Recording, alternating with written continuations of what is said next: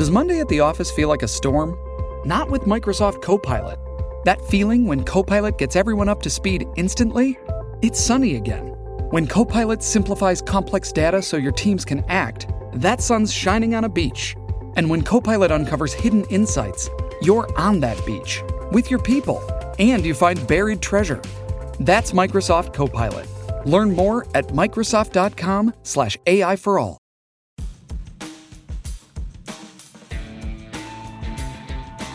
Hello, good morning and welcome to the Football Digest Weekly Podcast. Wow, what a truly astonishing week it's been for football. The last few days have been absolutely crazy. One like no other, following the remarkable issue of the proposed Super League by 12 of Europe's biggest clubs, including the Big Six in England. Then it's collapsed within 72 hours, following what can only be described as a tsunami of criticism and public outrage that went right to the top at government level, with Boris Johnson getting involved. The event was so seismic that the sacking of Jose Mourinho was relegated to, an afterthought, which, under normal circumstances would have been a huge, huge story in itself. So we'll talk about that. We'll talk about Tottenham. What next for them? Who replaces Jose? Was it the right decision? There was a bit of football last night, thankfully. Two big games last night. Good wins for City and Tottenham in Ryan Mason's first game as caretaker boss. We'll talk about that. So joining me this week, I'm glad to say Andy Dunn, Chief Sports Writer of the Daily Mirror, Matt Dunn, football aficionado at the Daily Express, and Neil Moxley, a good friend of ours. He's on the show this morning. He's Chief Sports Writer of the Sunday People. Welcome along, guys. Andy, can I start with you? Obviously, there's only one place to start. The events of the last 3 or 4 days have been absolutely incredible, really. I know we've all been in this game a long time, but this was one hell of a story to cover.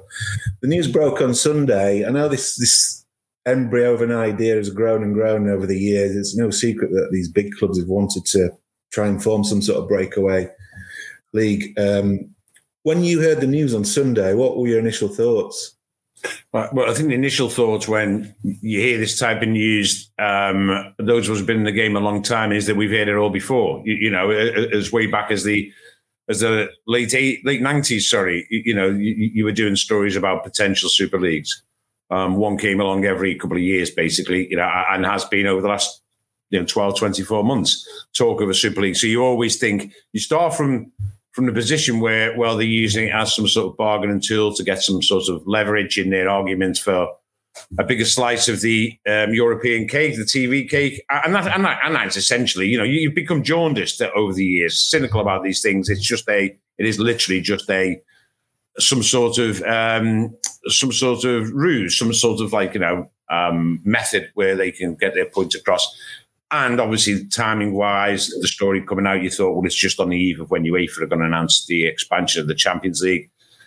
And it's all part, you thought, of the political manoeuvrings within football that we're all very, very well accustomed to. But it soon became clear over the next few hours then on Sunday, on that timeline, that it was more than that. It was more than that. They were actually... And then, of course, there was the official announcement, which you expected late on Sunday evening, that actually this was a genuine... albeit extremely ill-fated attempt to create a new league. And that is when it became, a completely different story. We've never had this before where they've actually said, we are going to create this league. Here are the teams involved and we are committed to it. Obviously, they were that committed in the end. So that was when it became, a story that would change, the way we're thinking about football, for quite a long time, because the ramifications are clear. What is now looking back on it clearly, you start from a point where, there's no one who ever thought it was a good idea, apart from those 10 clubs, 12 clubs involved. And now you look back and you think, actually, what is breathtaking is they thought it would ever get any traction whatsoever, that it would ever get any chance of getting any positivity whatsoever. How could they actually do it? And what I think evolved over the next 36 hours after that was fascinating, really, in the way that, listen, they can't not have expected the sort of negative publicity that came their way. Why then they didn't expect, though, for that negative publicity to actually morph into a uniform backlash? I'm not sure. But what happened then was as soon as people started speaking out against it, politicians, royalty, even, and most pundits, all pundits, I think people then became emboldened to say it's a little bit more than that. It's about time we made a stance. And people became emboldened then in their criticism of it. And then clubs jumped in. I'm not being funny, but, clubs who probably you wouldn't expect to be, or you wouldn't say have, much justification in being on the high moral ground. West Ham, took the high moral ground. Now, really, over what's happened in that club over the last few years, but then everyone just became, well, you know what? And people put the finger in the air and thought, you know what? The mood is we can absolutely hammer these clubs now. And then myself, you, and Matt, we're all in on the Alexander press conference. And that to me was a point where, you know what they expected, clearly, if it was an even sort of bigger attempt at getting a bargaining tool with UEFA, it backfired spectacularly, because what they expected clearly, and in their sort of rather amateur statements on Sunday night, was that they wanted dialogue with UEFA. And what they probably expected was UEFA to say, okay, and they were going to have dialogue. In the 12 hours before Zefferin's press conference, he has looked around, he's thought, you know what?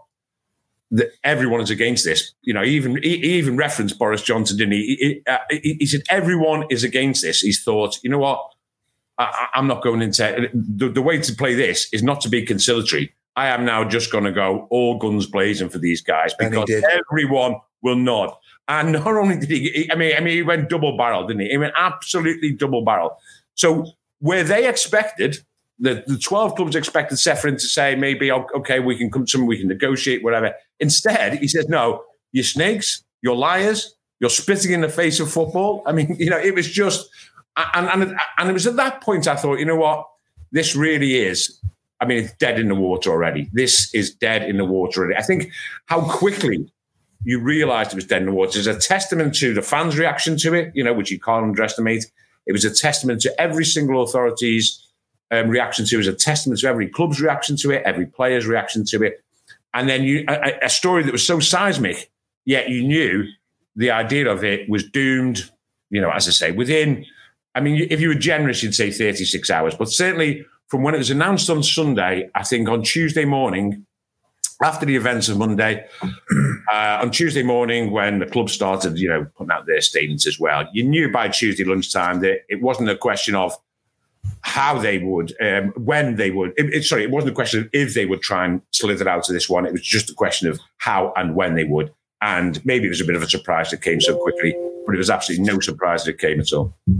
Matt, we were both at Wembley on Sunday tea time covering the FA Cup semi-final. We were writing other things that had no relation to the game we were actually at. But when you were writing about the Super League on Sunday night for the Daily Express, did you ever imagine that it would? I felt I'm writing about something here that, like Dunny says, is never going to happen. But we genuinely surprised at how quickly it all fell through and collapsed like a pack of cards on Tuesday evening. So within 48 hours. I'm surprised how quickly it happened. But funny enough, I'm glad I missed nothing much on Sunday afternoon, apparently, because not having seen much of the football because we're so busy writing, apparently there wasn't much football to miss. And thankfully, it was the same on Tuesday because I was at Stamford Bridge when the news, literally as I was walking up to the ground, there were protests going on and news filtered out that Chelsea were thinking, were looking at ways of withdrawing from the group. And that was the first sign of a splinter actually from within the camp. And the fans just suddenly, as one started cheering like it was a goal had been scored, as the news went around social media. And then they started singing, "We've saved football." And it was just remarkable how quickly the sense of relief. But from that moment, it felt that once one of the teams decided, no, this isn't for us. And it soon emerged that the others were feeling much the same way. It was clear it wasn't going to happen. And it took Chelsea, to be honest, didn't want to put a statement out for a long time because they were worried about the legal ramifications of extricating themselves from this. But when everyone else started putting statements out, it was a matter of just about 7:15 that the sort of news became public they were coming out. And then by midnight, I think all 6 had put statements out to say they were gone. And that was how, and Chelsea in the end did it playing catch up because they didn't want to miss the moral high ground. It just absolutely fell on its face once it was realised. Once their bluff was called, to be honest, and once the whole world stood up and said, no, we don't want this. And the person who's knows most out of joint is Perez, because the Premier League will go back now to their decent enough system where they rake in the money from a domestic league that's very lucrative. And it's Perez who's been the driving force behind this, with Agnelli in Italy, who are left with leagues that can't sustain their overspending and desperate to try and pay the bills, while the Premier League can actually draw on strong resources anyway. This is the big surprise this time, is it's always when, as Andy referenced, when this comes up before, it's normally a watching brief by the Premier League clubs who never really get involved because they're making quite enough money as it is, thank you very much. But this time they had all jumped in both feet, and that was what made this different. But I mean, they'll go back to the status quo as much as they can. I'd be interested to see how much infighting there is amongst the 12 clubs, though, because Perez has shown no signs of wanting to let this go completely. And it might be a bit more ticklish than some of the Premier League clubs are making out. We don't know the contents of those pieces of paper they signed on Saturday afternoon that could make life a little bit awkward for them going forwards. But yeah, the whole thing fell on its down in a matter of hours. Neil, as an esteemed Sunday journalist, were you having a little chuckle to yourself over a beer on Tuesday night, thinking about all your daily colleagues scrambling around to make sense of this farcical situation? I don't indulge in Schadenfreude and like that, Jez, you know, mate.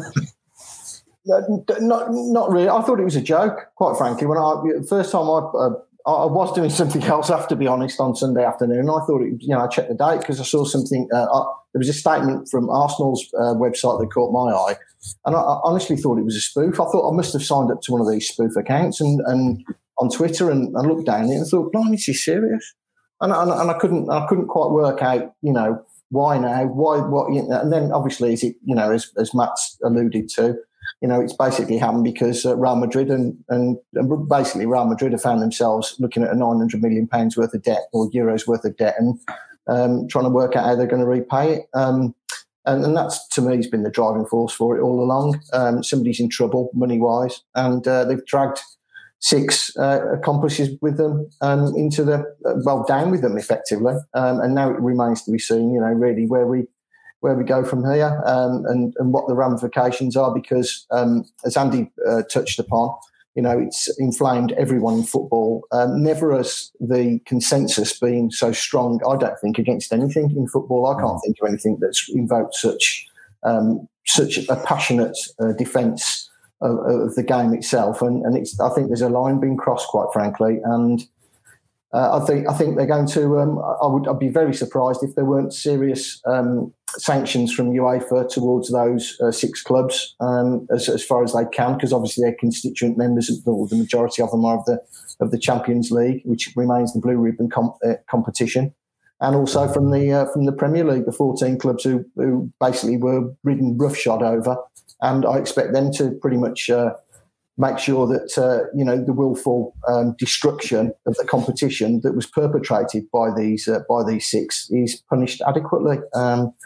I expect that. The interesting thing going forward is going to be what range of sanctions that the clubs look at. Personally, I think they'll leave the competition, the Premier League, alone this season.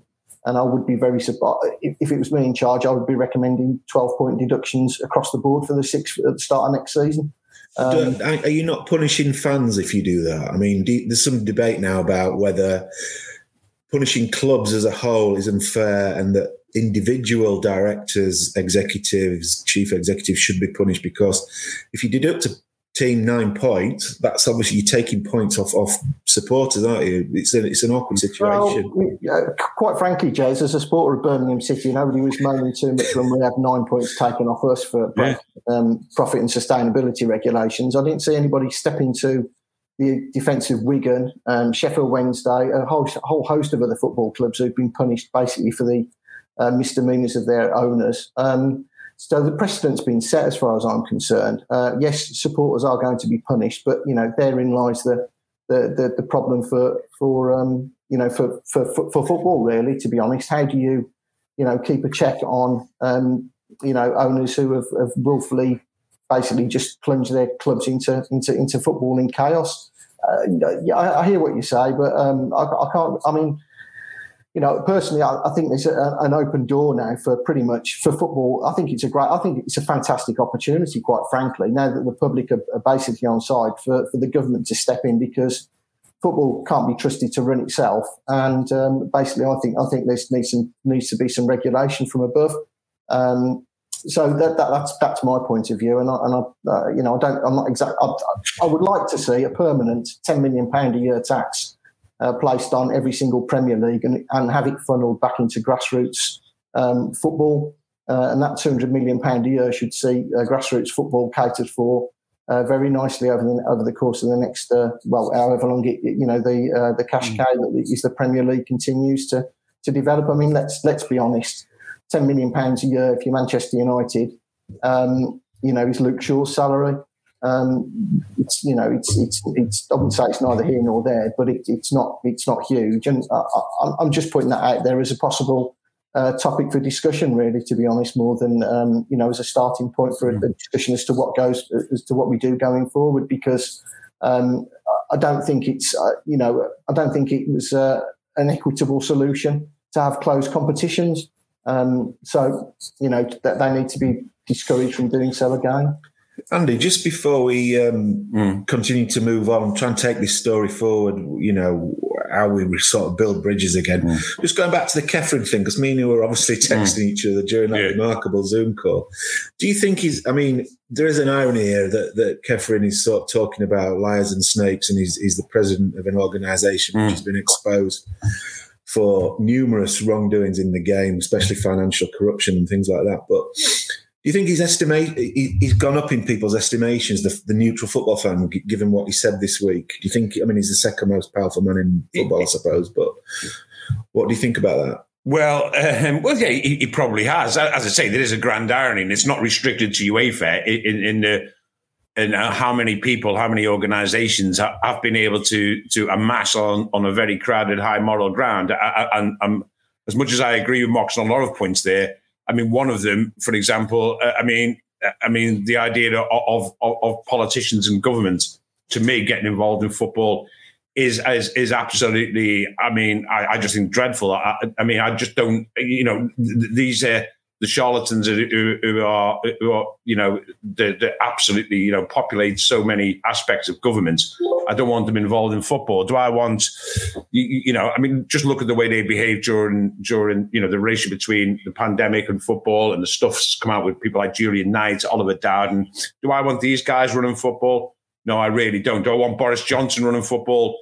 No, I really don't. Yeah, he's seen as someone who's been somehow on the side of good in this. And that goes back to what you say about UEFA, is that UEFA, FIFA, the governments, they're all seen as the good guys and all this, which in the sense that they opposed it, I guess nominally you can say they are. But, really are these people that you want to be held up as being great guardians of our game? No, I think government regulation is just...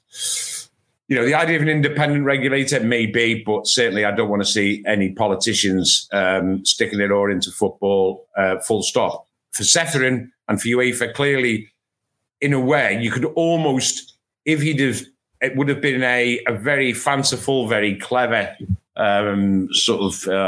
spin doctor or strategist who would have put this scenario out. But somehow or other, I say UEFA have come across as being on the, and it was brilliant. It was like the next day when he says, oh, listen, lads, it's okay. You can come and say you're sorry. Can you imagine these 10 clubs thinking 48 hours later, we're going to have the president of UEFA patronising us to the tune of saying, lads, you're all human, you all make mistakes, but you come back in, you can do your penance and come back in.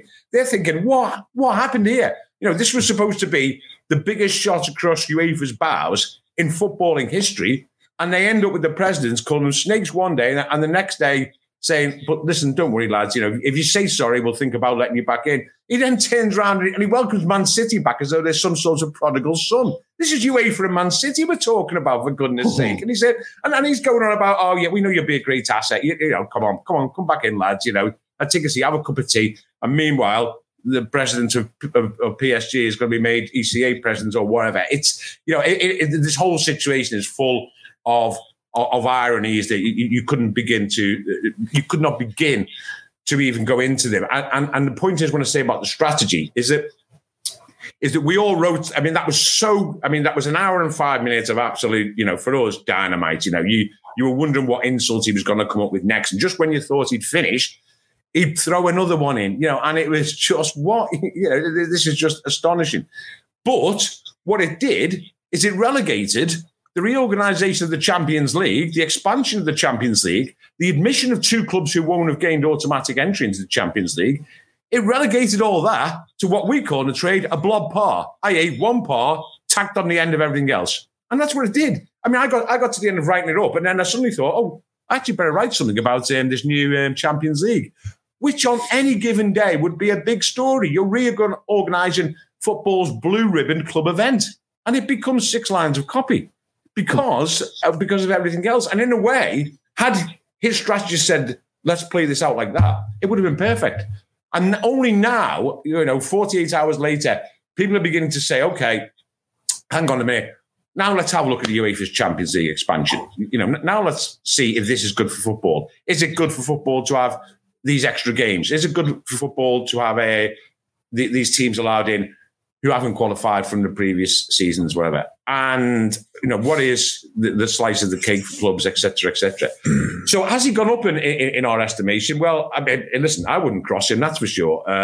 And again, you can only, for all what I'm trying to sort of suggest are the sort of subtle reasons behind it, the fact that he came out and absolutely destroyed them was I think, as much as we laud certain pundits, that was as withering as any attack. And to me, I think the clubs would have looked at that and thought, that's it really. I text Phil Townsend, who works for UEFA, is obviously he was on the end of the table, wasn't he? Yeah, I texted him afterwards and basically said, holy smoke, I wouldn't pick a fight with Alexander Ceferin. Yes. And he texted me back about 20 minutes later, said, just shown him your text, and he said he just laughed, chuckled like a Bond villain. I know. He kept, it was brilliant because he kept taking his glasses off, didn't he? When he got to it, he kept taking his glasses off, and it always reminded me of someone in a pub who's getting more and more angry, and then takes his glasses off because he knows he's about to be in a fight. Yeah. Honestly, if there was someone in front of me, he would have nutted him.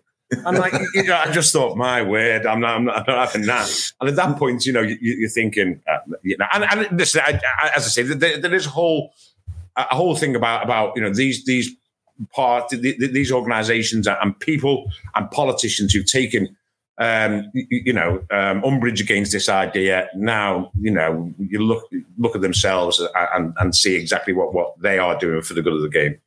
Well, Andy, I'll take up on that because in amongst everything else was snuck through on Monday the announcement that the fan-led review of football was going to be brought forward by the politicians, led by Tracy Crouch, who I think is actually one of the stronger voices on sport we've had in recent years, and has principles, hence the manner of her resignation over some of the gambling legislation that she wants to bring through. But that's going to happen now. And I'm with you. I think there's a lot of people, politicians who like football because it gets them on the telly talking about things their constituents are interested in. But there's a little bit too much of that grandstanding. But that said, what this has shown is the Premier League can't be trusted to look after the football family. It's less than a year since we were talking about the football family all getting together and sorting out the game once and for all. When pandemic first struck, Barry went to the wall for the sake of £2 million. And, all that talk, no, this is the game changer. This is when football takes responsibility for itself. And yet a year down the line, our 6 biggest clubs, our 6 biggest money earners are there feathering their own nests, looking to jump into bed with Europe instead of looking at their own game. So as much as it pains me that the wrong politicians are going to get involved. I think if a few of the right ones get involved, government legislators, they provide the policing to all these games, so they have the power to wield a stick against football to make it do what it needs to do now, to shape up the game, at least domestically, look after the pyramid, do what it's supposed to do with a stronger FA, perhaps, hopefully with an independent review, an independent governing body, perhaps, leave the FA to do the discipline side and the England team, and then let's have the governance of the game in somebody else's hands, maybe. But there has got to be a proper change now, so that the 6 people we're relying on for all the money can't just suddenly at a whim do what they did on Saturday and sign up to jump into bed with somebody else and potentially take all the money that's in the game in this country and share it amongst their rich friends, effectively, maybe not cash rich at the moment, but their other big clubs in Europe, when they should be looking after the teams that are lower down the pyramid, because they're the ones on which their success is built on, and the culture of the game in this country, and it goes all the way down to the grassroots in this country. And I don't like to be too parochial about it and too Little England or whatever, but effectively it is the English game that they're champions on. It's a very unique flavour to our league, which is what makes it so successful, and that's built upon kids in our country playing football on our grass pitches, so and our AstroTurf pitches, whatever they can put infrastructure they can put in place. But that's what the whole thing is built on, and it's all collapsing underneath them, and they're just fiddling almost while the whole of football burns away to nothing in the midst of a pandemic. And that's what really stuck in the craw stood at Wembley, thinking about what you're right is, hang on a sec, you're in an empty Wembley Stadium virtually. You're seeing the first few fans come back, the green shoots of football getting back to normality. And that's all the sign that these clubs needed to say, right, okay, lads, we're off to make advantage of whatever money making scheme we can now. And I think it's going to take government now to call that to a halt. I just pray with you, Andy, that it's the right politicians and not the ones that you talked about earlier, that can at least bang some heads together and get us to move in the right direction finally. Marks, yesterday was basically a day full of pitiful, grovelling apologies from these billionaire owners like the Glazers, JW Henry. I mean, they just queued up one after one to apologise to fans and the game. But I don't know if you saw the JW Henry video that he posted. I did, yeah. It's, to me, I don't know if you agree, but it sort of lacked a lot of empathy. He referred to Liverpool as LFC, and it just made me think, these guys, they still don't get it, really, do they? They don't. Henry was apologising just to the Liverpool fans, not to the wider spectrum of all football lovers around the world. Do you agree with that? Do you think it just highlighted even more the sort of distance there is between these mega rich people and the man on the street who saves up all week to go watch a football match? Yeah, I do. I think it comes down to one simple phrase, mate. I think it comes down to a bond of trust, and I think it's been just broken beyond repair, quite frankly. I think they were just it was just words for the sake of it. To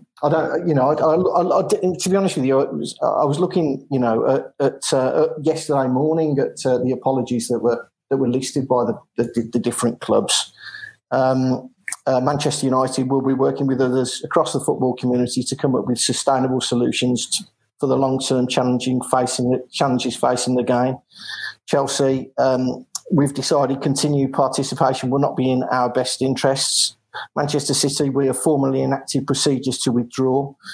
Arsenal, the system needs to be fixed. I mean, it wasn't until JW Henry came out with his apology, however, there really was one, quite frankly. Yeah. I've got to be quite honest with you. It's set against the backdrop of this bond of trust being just shattered into a million pieces. And that for me, how are they going to trust, anything that the owners say again? I mean, it was only 12 months ago at the start of this pandemic that Liverpool decided to furlough its staff, and it was only the backlash of supporters that managed to prevent this great football club from furloughing its staff, having made a £50 million profit in the last 12 months. Now, Tottenham are guilty of that as well. But this is just again another smack in the face for Liverpool fans and football fans in general, because I'm not holding up J.W. Henry as being any different from any of the others. Quite frankly, they were all they all showed the solidarity signing up to it, so they can all take the medicine. Once the punishment's handed down, just quickly, just before we move on, just want to come back to Andy's point. He doesn't want to see politicians.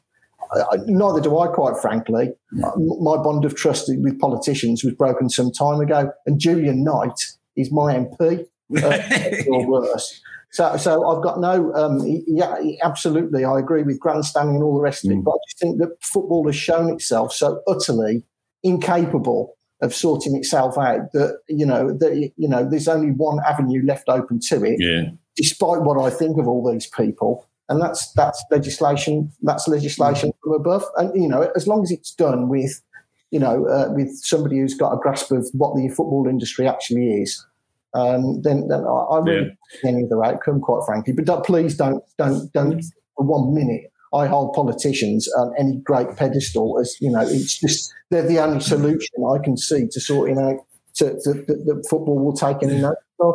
And Mark, if we just say about those statements you read out there, and all the words used there, the one that really gets me and why they keep doing it, doesn't someone tell them? Stakeholders. Who are stakeholders? I'll tell you what, there's a few fans holding stakes wanting to do something else with them. Put some heads on them. I think that was what they want to do. Stakeholders, key stakeholders, mate, there are players and there are fans. End of story. We'll consult all the stakeholders in all the stakeholders' best interest. Since when have you become, we've got the best stakeholders in the world? You know what I mean? Yeah. It's just ridiculous. But this is the ownership, and this is now without generalizing and be about a certain type of owner, i.e. an American owner, I am going to, because the fact of the matter is that they see the clubs. Look at the American model, right? I mean, here's a story about the American football team, the Baltimore Colts. Yeah, so their owner, a guy called Robert Irsay, he decided he wanted to move to Baltimore Colts to become the Indianapolis Colts. And everyone was against him in Baltimore. They had a strong fan base, the media followed them, whatever. So he did a moonlight flit, loaded up 20 articulated lorries and took the club to Indianapolis. And that was it. And when he was, when they woke up, and I mean, literally woke up and their club had gone, he's then sort of, the media are onto him in Indianapolis. And he said something along the lines of, well, listen, it's not your ball club and it's not the people's ball club. It's my ball club. I own it. I do what I want. And if I want to pack it up and take it to Indianapolis, then I'll do it. And that's not the only instance of that in American sport. We all know, clubs St. Louis Rams become the LA Rams. That is the way they work. They own the ball clubs. They can't get the concept, the noble concept that we all have, which is actually Liverpool Football Club belongs to the people of Liverpool. Manchester United Football Club belongs to Manchester United fans. We all trot this out, don't we? I mean, I know, and we hear it all again. If you had, a pound for the amount of times people said, but it's the fans that make the club, and we believe in that. And we will always believe in that. Liverpool is still a great club, despite what they've done, over this time. But these guys don't think like that. These guys just think it is something they own. The Glazers think they own it. They're not bothered about what the fans think about them. They're not bothered about this, any noble idea of history, tradition, what it means to a community. They're not interested in the community, of course not. John W. Henry and Liverpool's owners, they tried to trademark the name of Liverpool, the city. Yeah. I mean, what else did you expect them to do about having, no qualms in trying to join the European Super League? That whole thing, and it's not excusing them, but that is the way they are. They own the ball club, as this guy, the Baltimore Colts, and I do what I want with it. Now, what they've been shown is that actually, you know what? And let's face it, they're also, when I say that, they've reacted to supporters, yes, but they also know that in terms of as a business, once everyone is against it, then as a business, it's not viable. So the European Super League instantly became not financially viable. So that is as much probably why they did it as, upsetting, the man on the street. But it's just a whole new, it's a whole sort of mindset of them that they own the ball club, and that's as simple as that. And that is where the ownership of clubs has always been a moot point. It's always been a contentious point. It's why we bring in fit and proper persons tests, which have shown themselves to be, basically not fit and proper for their purpose. And that's why it will continue to be, the ownership of football clubs will continue to be, and has been, by the way, long before these guys come along as well. Matt, Andy sort of beat me to the punch there. It's going to be my next question. But a lot of these big clubs are owned by, Arsenal are owned by Americans, Liverpool are owned by Americans, United are owned by Americans. Because these clubs are worth so much money, say if the Glazers wanted to sell Manchester United, which I'm clearly thinking that the part of this plot to join the Super League would have been to double the value of Man United to £4 billion and then sell it on and make a lot of money. If the Glazers said tomorrow, right, we're selling Man United, who's going to buy us? The problem is that these rich, you have to be mega, mega rich to even contemplate buying a club like Manchester United. These are generally people from America, successful men. Are you just going from the frying pan into the fire? I mean, as long as these rich people own institutions like Manchester United and Liverpool, are we always going to face the same problem? The problem is what Dunny just basically said, that all they're bothered about is using these football clubs as a tool with which to make money. How are we ever going to escape that? Well, I mean, that's true. I mean, there's very few people who could afford to buy a Premier League football club. The problem is, of those very few people, most of them want a nice, easy life because they've earned it with all their money. And the people who don't want a nice, easy life are those with a bit of vanity about themselves. And they're the ones that tend to buy the football clubs. You do it to create a profile for yourself, perhaps, which you haven't got. And there's a danger that attracts the wrong sort of person. It is difficult because, I suppose someone's got to own it, but it wasn't so long ago that all the big clubs were PLCs. And you could refloat or whatever. There's no reason why it has to be owned by an individual. Why not sell off the football club as shares and go back that way in some sort of way? I'm not particularly, it happens so infrequently, these takeovers now at that level. If you notice, most people are those that take over clubs wanting to get to that level in the hope that they crack Premier League football and then instantly multiply the value of their company by 10, by getting promotion. It is difficult. But then again, how long's Newcastle been up for sale? There aren't many people who can buy a Newcastle. Not that even a rubbish fit and proper person's test. It is difficult, and these things are only worth the value that they're worth when you come to want to sell them. So it is going to be hard for some of these owners that have made fools of themselves. Let's not mince words on that.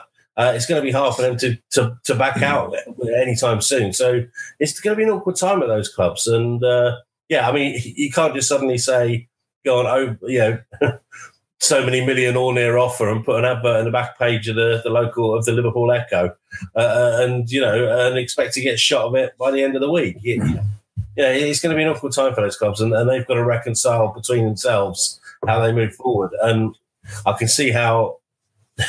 Well, look what happened last time with Liverpool with the previous owners that fell out with the club. That just had to run until a sale was organised, and there was no way back. It's a mess for those clubs. But to be honest, I don't think many people outside of those clubs feel that sorry for them. Mark, obviously we know now that so many bridges have been burned in this whole failed and doomed project. I mean, you've got 14 Premier League clubs that have basically turned their nose up at the Big Six. The Big Six have come back grovelling. They were omitted from a shareholders meeting earlier in the week when the 14 just basically ganged up on the Big Six. Obviously, in the middle of this is Richard Masters as chief executive of the Premier League. He runs the Premier League. Where does he even begin to start trying to mend this damage that's been done? Well, he's got a difficult balancing act, hasn't he? Because clearly the Big Six are the Big Six for a reason. They're the ones that generate the most revenue, the most interest, have the most supporters. It was a whole bedrock for them actually escaping in the first place. The fact that they could do this, so they did. And it's long. They've always had this. Excuse me. Selling off individual television rights. That's been long been booted. You know, we're not going to bother with the collective. We're going to go and sell our own as a possible revenue generator. I mean, so he's got to reconcile the punishment that has to be meted out. There has to be some sanctions levelled against the 6, with obviously the 14 that weren't invited to the party.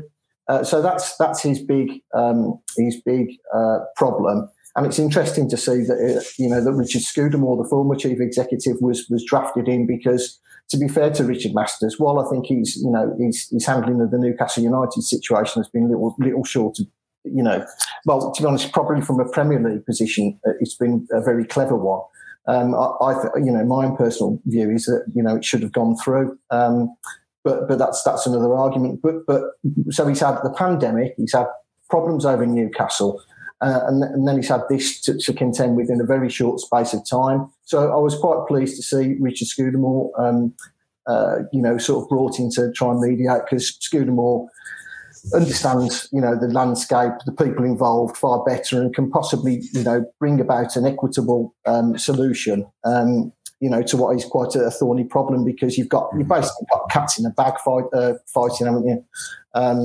That's basically what it is. There's 14 people who representing clubs who feel very, very brushed off, very, very left out, very, very, and possibly, while they understand the motives of the 6 big clubs involved, would be mightily brushed off at the manner in which it's been handled, and would seek for some sort of redress. So that's Richard Masters' main priority in the next. He's reconciling those two vastly different problems.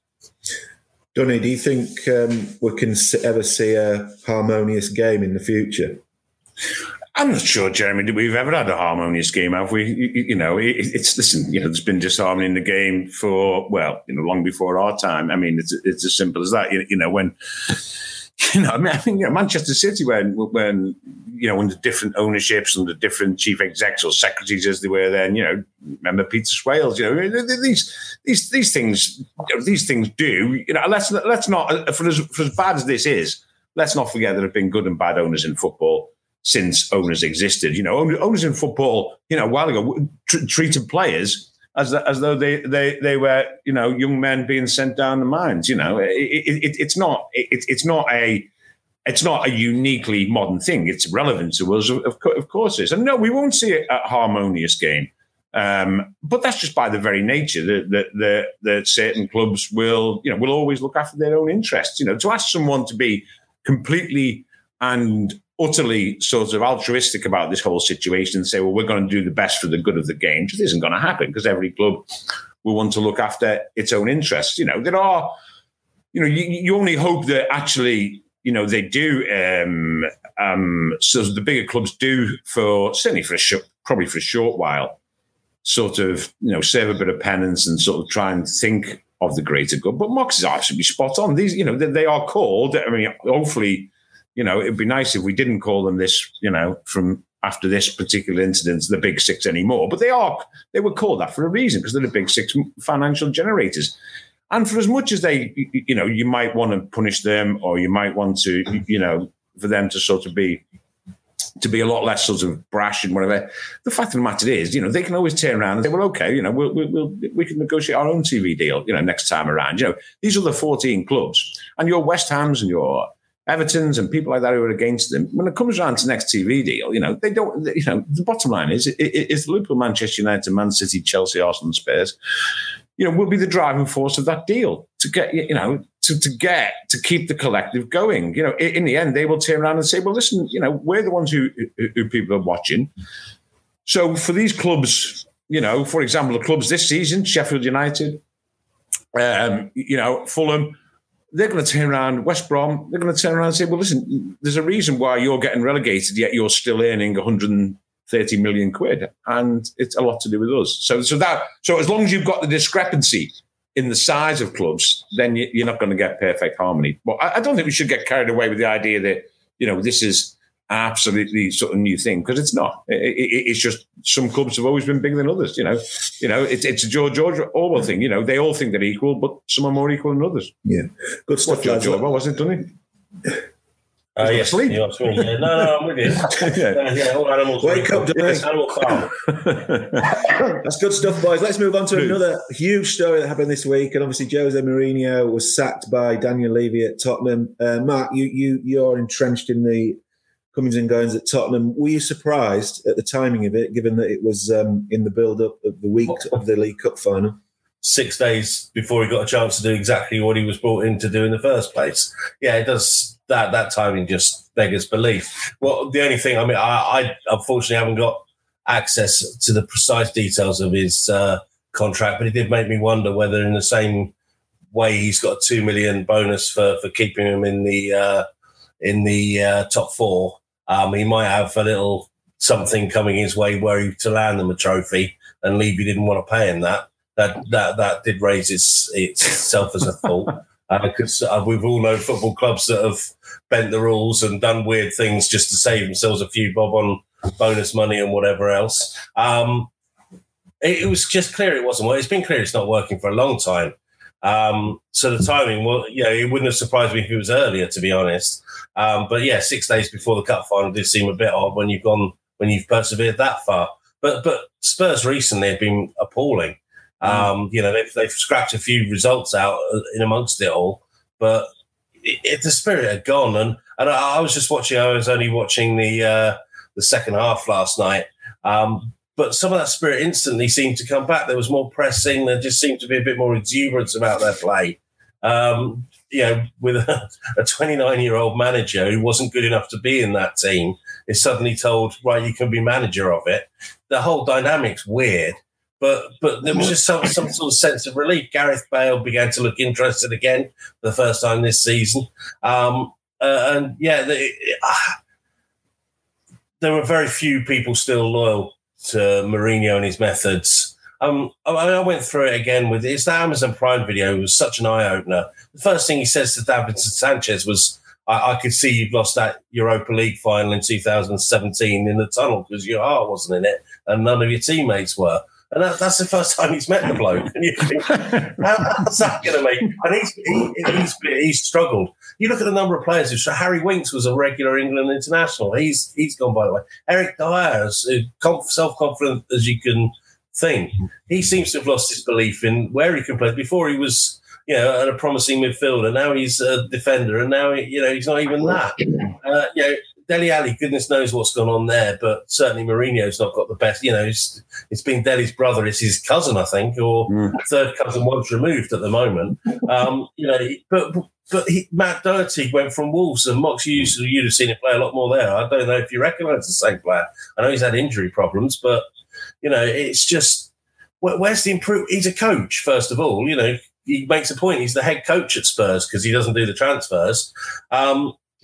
What's he coaching? He's just making all the players worth. And the two exceptions to that are Harry Kane, who'll keep becoming a better player until his knees and his ankles finally give in, and Heung-min Son, who again has that same inner self-belief that's going to make him a star wherever he goes. And aside from that, he's just there's a lack of intensity about training, we're told, and you thought that's something Mourinho would have been hard on, and. It just the whole thing seems a mess, and it's no surprise that he's gone. What they're hoping to achieve, I don't know. Some sort of collective, let's do it for Ryan, who's a popular figure around Spurs. When he last played, 7 of the other players in the starting lineup game against Newcastle, just after they'd lost the league to Leicester. 7 of those other players were available to him if they'd been fit last night, and Dele Alli was suspended for his last game. So that's 8. It's the same team, basically, that he left with a couple of extra players. So there's that will to do well again. Let's all muck in together sort of thing. And that might carry them to the top 4. It probably won't. But next Sunday is going to be interesting because you don't want to be playing your second game as a manager against Pep Guardiola, I would think. But that's a situation Levy suddenly dropped them in. And that's why, to come back to your question, the timing is bizarre because, any other week sort of thing, either later or, sack him after he's lost the cup final or a few weeks ago. But, odd, really odd. Mox, do you think it was the right decision? Do you think Mourinho is starting to look a bit of a tired manager who's been left behind by the game? Yeah, I just want to pick up very quickly before we answer that point, and we'll come to that. I just want to pick up on Matt's what Matt sort of just finished on. Let's just assume that Jose won on Sunday. Daniel Levy, it's very difficult for him to then sack him at any stage. Well, but pretty much before the start of next season, and Jose would, be reveling in the fact that he actually won Spurs something. If Daniel Levy knew that divorce was inevitable, as it quite clearly was, why wait? Why give Jose, because that trophy would have probably given Jose a bit more protection. That's the only thing I might now. Personally, I agree. I find it difficult to think that that's a very bitter split, though, Mox. When Levy was been in awe of Mourinho for 10 years, which is why he got rid of his best manager he's ever appointed and brought Mourinho in instead of him. It does seem a bit, I'm not even going to give. That's fighting through the record albums and his and hers, the crockery. That's that level of meanness about a divorce. And there were few signs that it was getting that intense that he'd rob him of that chance. Because there's no question, if Levy felt he was going to go, a Carabao Cup wasn't going to make a difference. And it's not as if the fans were going to be saying, oh, no, but Jose won us the Carabao Cup. He's got to stay, because the fans aren't behind him. Levy would still have been able to make that decision. And to rob him his chance of even that title just seems just a little bit mean. Yeah, well, quite possibly. I'm just trying to find a reason as to why he would do it now. I don't believe it's the money. If it's £2 million, it's £2 million. They borrowed £175 million off the government, to get them through a variety. I can't really. I'm having difficulty reconciling myself to that. Sorry, Jez, what was the question? I was just going to ask you, do you think Mourinho now he's not won a trophy since 2017 at any club. Does he look like a manager who's been left behind in terms of tactics, how you approach the game? And obviously Guardiola is running the show at the minute. There's other managers younger than him that are starting to emerge. Do you think he looks like a tired manager now? I think he probably will need to refine his management methods if he so wishes to. Didn't he say something a few weeks ago saying the manager, somebody said, like you've just said, you've not won much over the last 5 years or whatever. And he said, well, I'm the same. The players have changed. I think he's probably got to tap in a little bit more to the modern mentality. I think, the players that Jose was managing 20 years ago at Porto are different from the ones he's managing at Spurs in terms of their mentality as much as anything. I think Matt just touched on in that documentary about, he talked to Davinson Sanchez. I think some of the modern day players don't like, to be told the harsh truth, and don't like to be, given any criticism whatsoever. And perhaps the mentality, I don't think that I just beggars relief to me as to why a team like Spurs that was absolutely, I thought was, primed to win a couple of trophies in 2016-17, falls flat on its face year after year with the players it's got. And I just wonder whether or not, particularly with the defenders at his disposal, Jose has looked at them and thought, I'd like to change 3 or 4. I mean, you don't mean to tell me Serge Aurier is a Jose Mourinho defender. I mean, I can't quite understand what why they brought in Matt Doherty, because he thrived at wing back and Tottenham played a flat back. I mean, that seemed bizarre to me. But I think it's a mentality thing, and I think Jose reconciled him towards the end to the fact that the axe would fall, and that's why he was being a bit more vocal in his criticism of the players.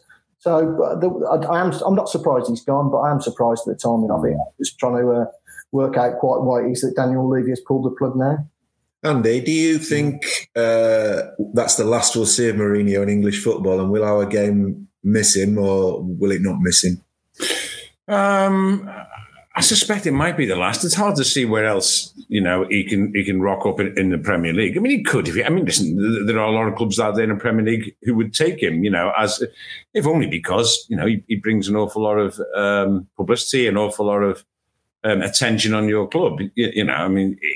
Bizarrely, you could look at a club, say, a club like Newcastle or someone like that, but whether or not he'd want to do that, I don't just mean that club specifically, but of that ilk. You know, clearly, if again of the so-called elite clubs, then you know he's done what we would call 3 of them now, and you know it's clearly impossible for him to do any of the others, and they wouldn't take him. I suspect we won't see him again. We'll probably see him in some form or other. We'll see him an awful on our TV screens. Let's put it that way. You know, if he doesn't, you know, the pundits who he's railed against for his entire career, he will become the arch pundit, and he will become the self-proclaimed special pundit. He will be the pundit to end all pundits. Never mind Gary Neville and Jamie Carragher.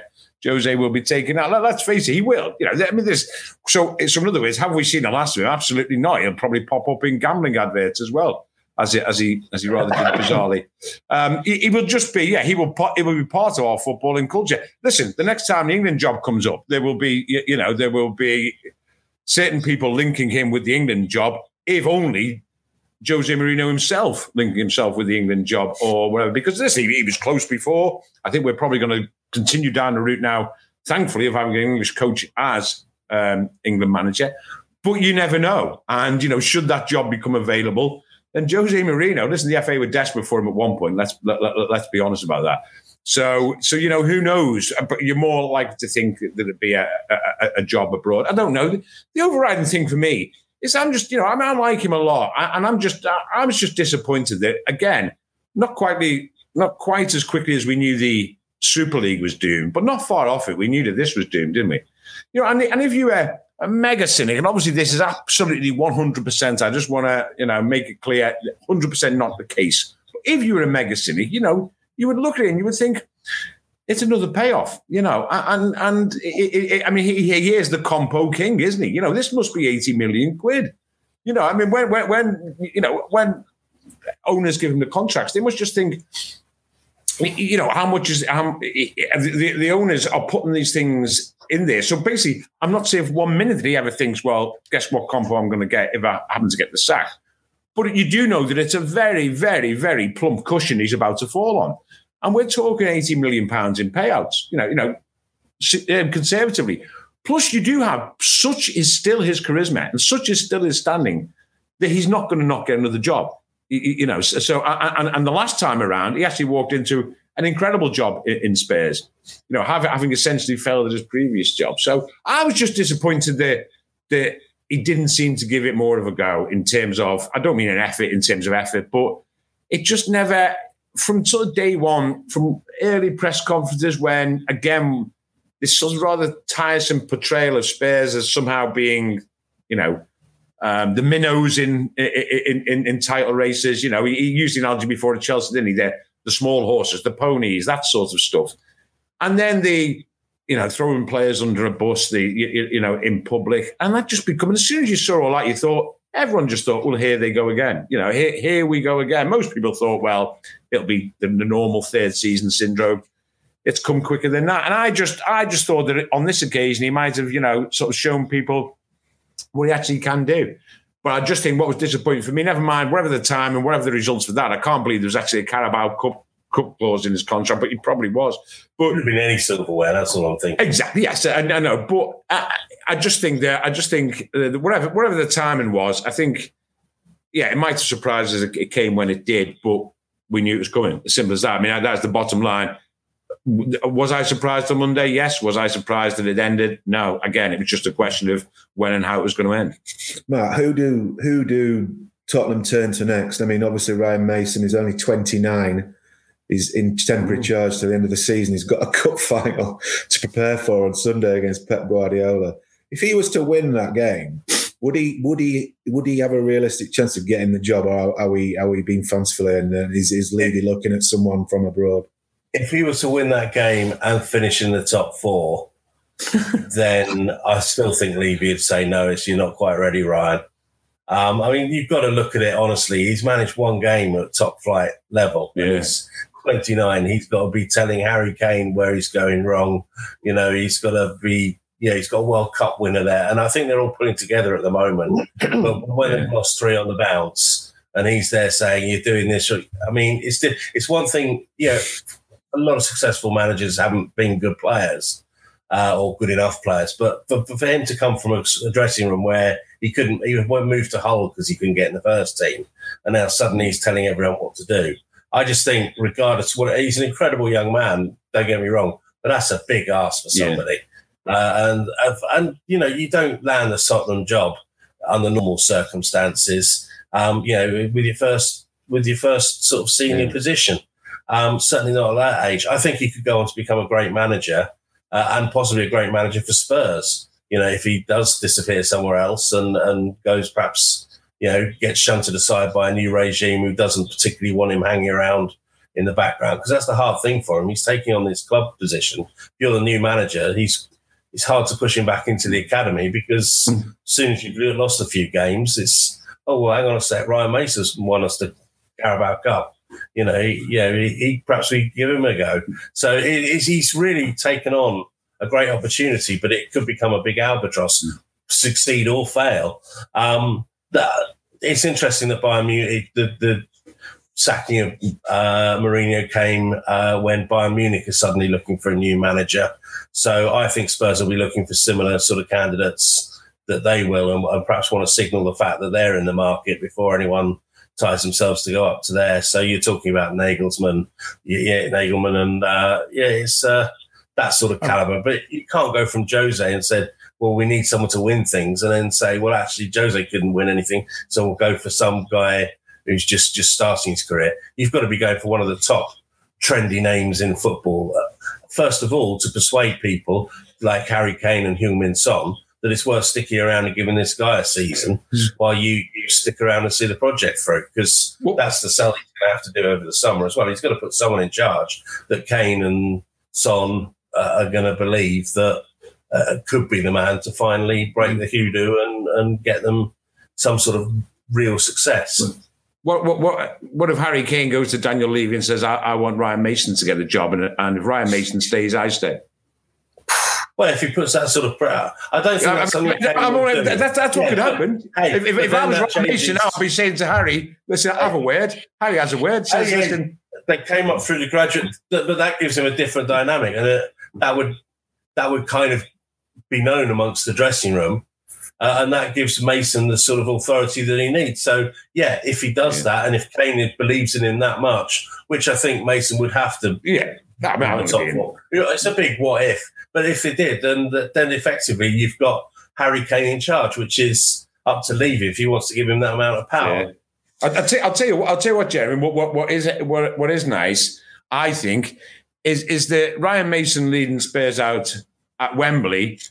As almost, the Carabao Cup final, which for 36 hours during the Super League fiasco, the Carabao Cup final was being held up as everything that was wrong with the game.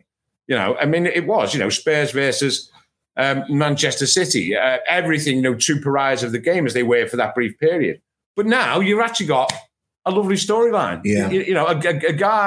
A guy leading Spurs out, the game almost, no exaggeration, almost cost him his life. Yeah. And now it will be, can you imagine the emotion? Can you imagine what he's feeling there? Now it's a lovely story. And he's facing Pep Guardiola. And let's face it, we could do with a lovely story, couldn't we? Well, that's what I mean. And it would be, but we could, to be fair, couldn't we? I mean, let's face it, we could, I was at Villa Park last night, and again, you would have been, 24 hours previous, you would have been going to that game and you would have been sat there in your seat, in your press seat. You'd be thinking, I've just got to, I'm not writing about the game here. I'm just going to be writing about the Super League, about Manchester City, about who cares if they win here at Villa Park or Villa, and I'm looking around and thinking, well, Aston Villa, that's what you call a Big Six club, by the way. But then that's another programme probably. And that's normally. But then when this was lifted, I went there last night and you know what? I watched Phil Foden play football. And that gave my football and soul a lift. Let me tell you now, it was absolutely fantastic. Yeah. Watching Phil Foden drag the ball out the air and ping it across to whatever and then get in and score. Watching Phil Foden, basically torture Matty Cash. Watching Phil Foden, just run the show, basically. I wasn't thinking about Super League then. I wasn't thinking about what the Glazers are up to. I wasn't thinking about, Sheikh Mansour, or I wasn't thinking about Champions League slices of the pie. I wasn't thinking about John W. Henry, apologising for whatever. I was just watching An absolutely beautiful footballer play football. I mean, just, stunning. And that's what we could do with. And that's what we'll hopefully get on Sunday. And Ryan Mason, I agree, Matt, the chance of him getting the job are, minuscule, probably full time. But it's a lovely story. And far more, isn't it a nice thing that he's facing Pep and not Jose, a sort of careworn, been here, seen it, done it, sort of, the fake scowl, throwing his runners-up medal to a crowd of, only a few thousand on Sunday. And isn't it nice that you've got a kid going out there, and it's almost a reward for, a career that was cut so sadly short. And I just think, and do we need a good basically bottom line is, we need a lovely story, and we might get one. Have you just revealed to the world your column for tomorrow? Yeah. Mark, so I want to move on to I want to finish on Man City, but before I do, can I just ask you, Brendan Rodgers is a name that's been strongly sort of linked with Spurs. If you were Rodgers, would you even contemplate taking that job if you were offered it? I mean, because he's got such a good gig at Leicester. They're in the top four. They'll probably be in the Champions League next season. They've got some great young players coming through. They've just built a new training ground. The future is so bright for Leicester. They're in the FA Cup final. He's doing a fantastic job. If you were Rodgers and Daniel Levy called you and said, "Are you interested?" What would you be saying? Probably not. Probably not. No, because things change quite quickly in football, and I know Brendan's stock has never been higher. But I think that if you look at the broader picture at Leicester City, what you can see is if they recruit well this summer, they recruit sensibly, and they will be going to market. So we understand that the future is bright for the next 12 months. So Brendan really he's settled, he's happy. There's some extremely good footballers at Leicester City. They've just spent over £100 million on the training complex. It's a wonderful place to go and to work by all accounts. I'm just looking at the pictures; it looks fabulous. And Brendan himself says he describes himself as a development coach. And while I personally think he'd be an excellent fit for Spurs in terms of what they've got there at the moment, so I think it's a bit of a jumble in that dressing room. They probably do need some clarity of thought. Now Jose's been in and gone. I think that Brendan's probably positioned just to stay put and see how things go for the next 12 months rather than jump, because he's got plenty of time. He's still a relatively young man, and I can still see some improvements in that Leicester side. I mean, obviously they've got the conundrum of what they do when Jamie Vardy can't raise a gallop anymore. But if you look at the likes of Ndidi, Tielemans, Johnny Evans.